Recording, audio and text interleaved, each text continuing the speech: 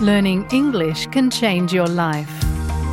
Did you know that you can improve your English and learn about Australian culture at the same time? With the SBS Learn English podcast, you'll become more confident using Australian expressions in your everyday life.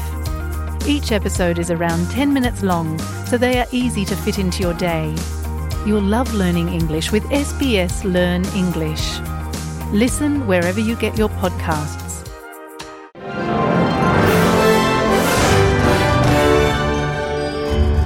Welcome to SBS News in Easy English. I'm Sam Dover.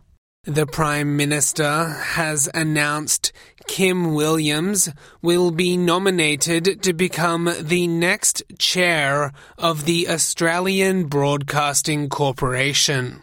Prime Minister Anthony Albanese says Mr. Williams is the ideal leader and shares a life experience and broad skill set which is essential to the role.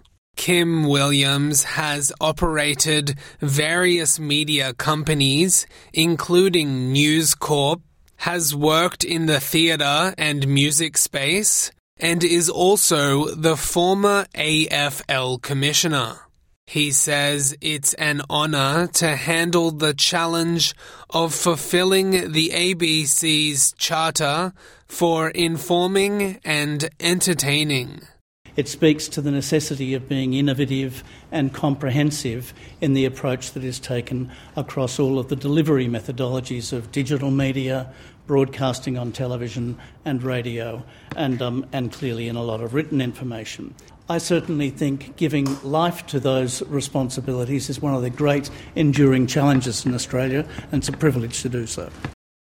Meanwhile, Prime Minister Anthony Albanese has defended the changes made to his Stage 3 tax cuts, saying it's vital to consider the needs of struggling low to middle income earners.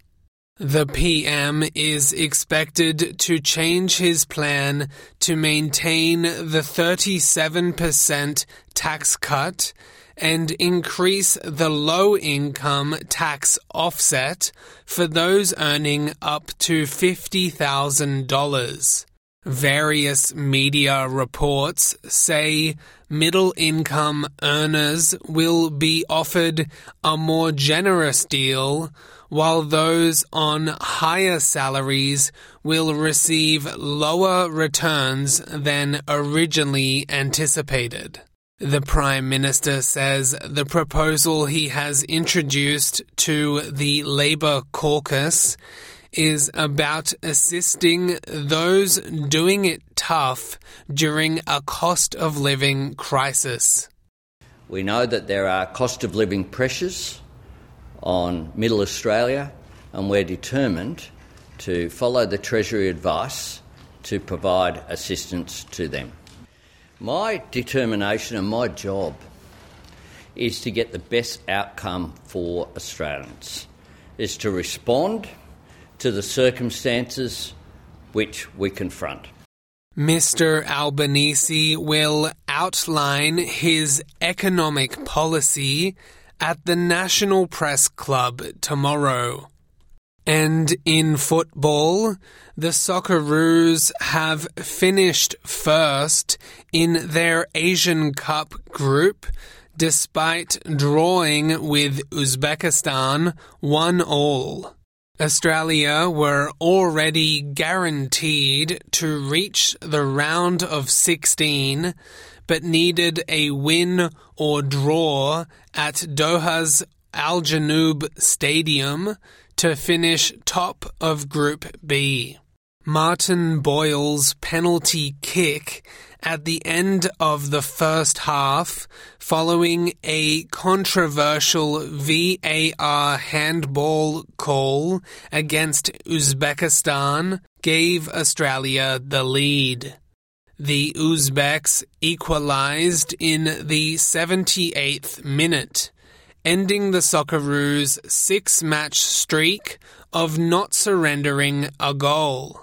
Socceroos attacker Riley McGree told Network 10 the Socceroos are starting to create the chances required to break down defences at the tournament.